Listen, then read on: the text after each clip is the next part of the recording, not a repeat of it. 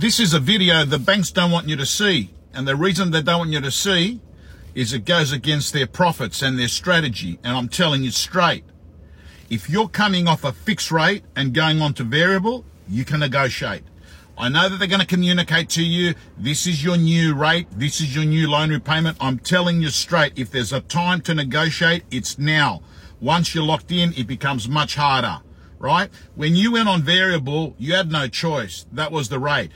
When you went on fixed, but now on variable, you can. And not only that, contrary to what a lot of people are saying, if you can show grounds that you're going to struggle with making payments now, you can talk to them about doing a principal and interest loan to be only interest only for a period of time to help you through a cash flow position. This may be a better option than actually putting your home on the market and having to sell it.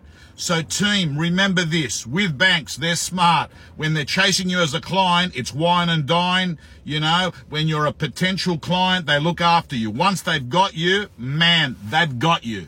So team, now's your chance. Now's your chance to refinance.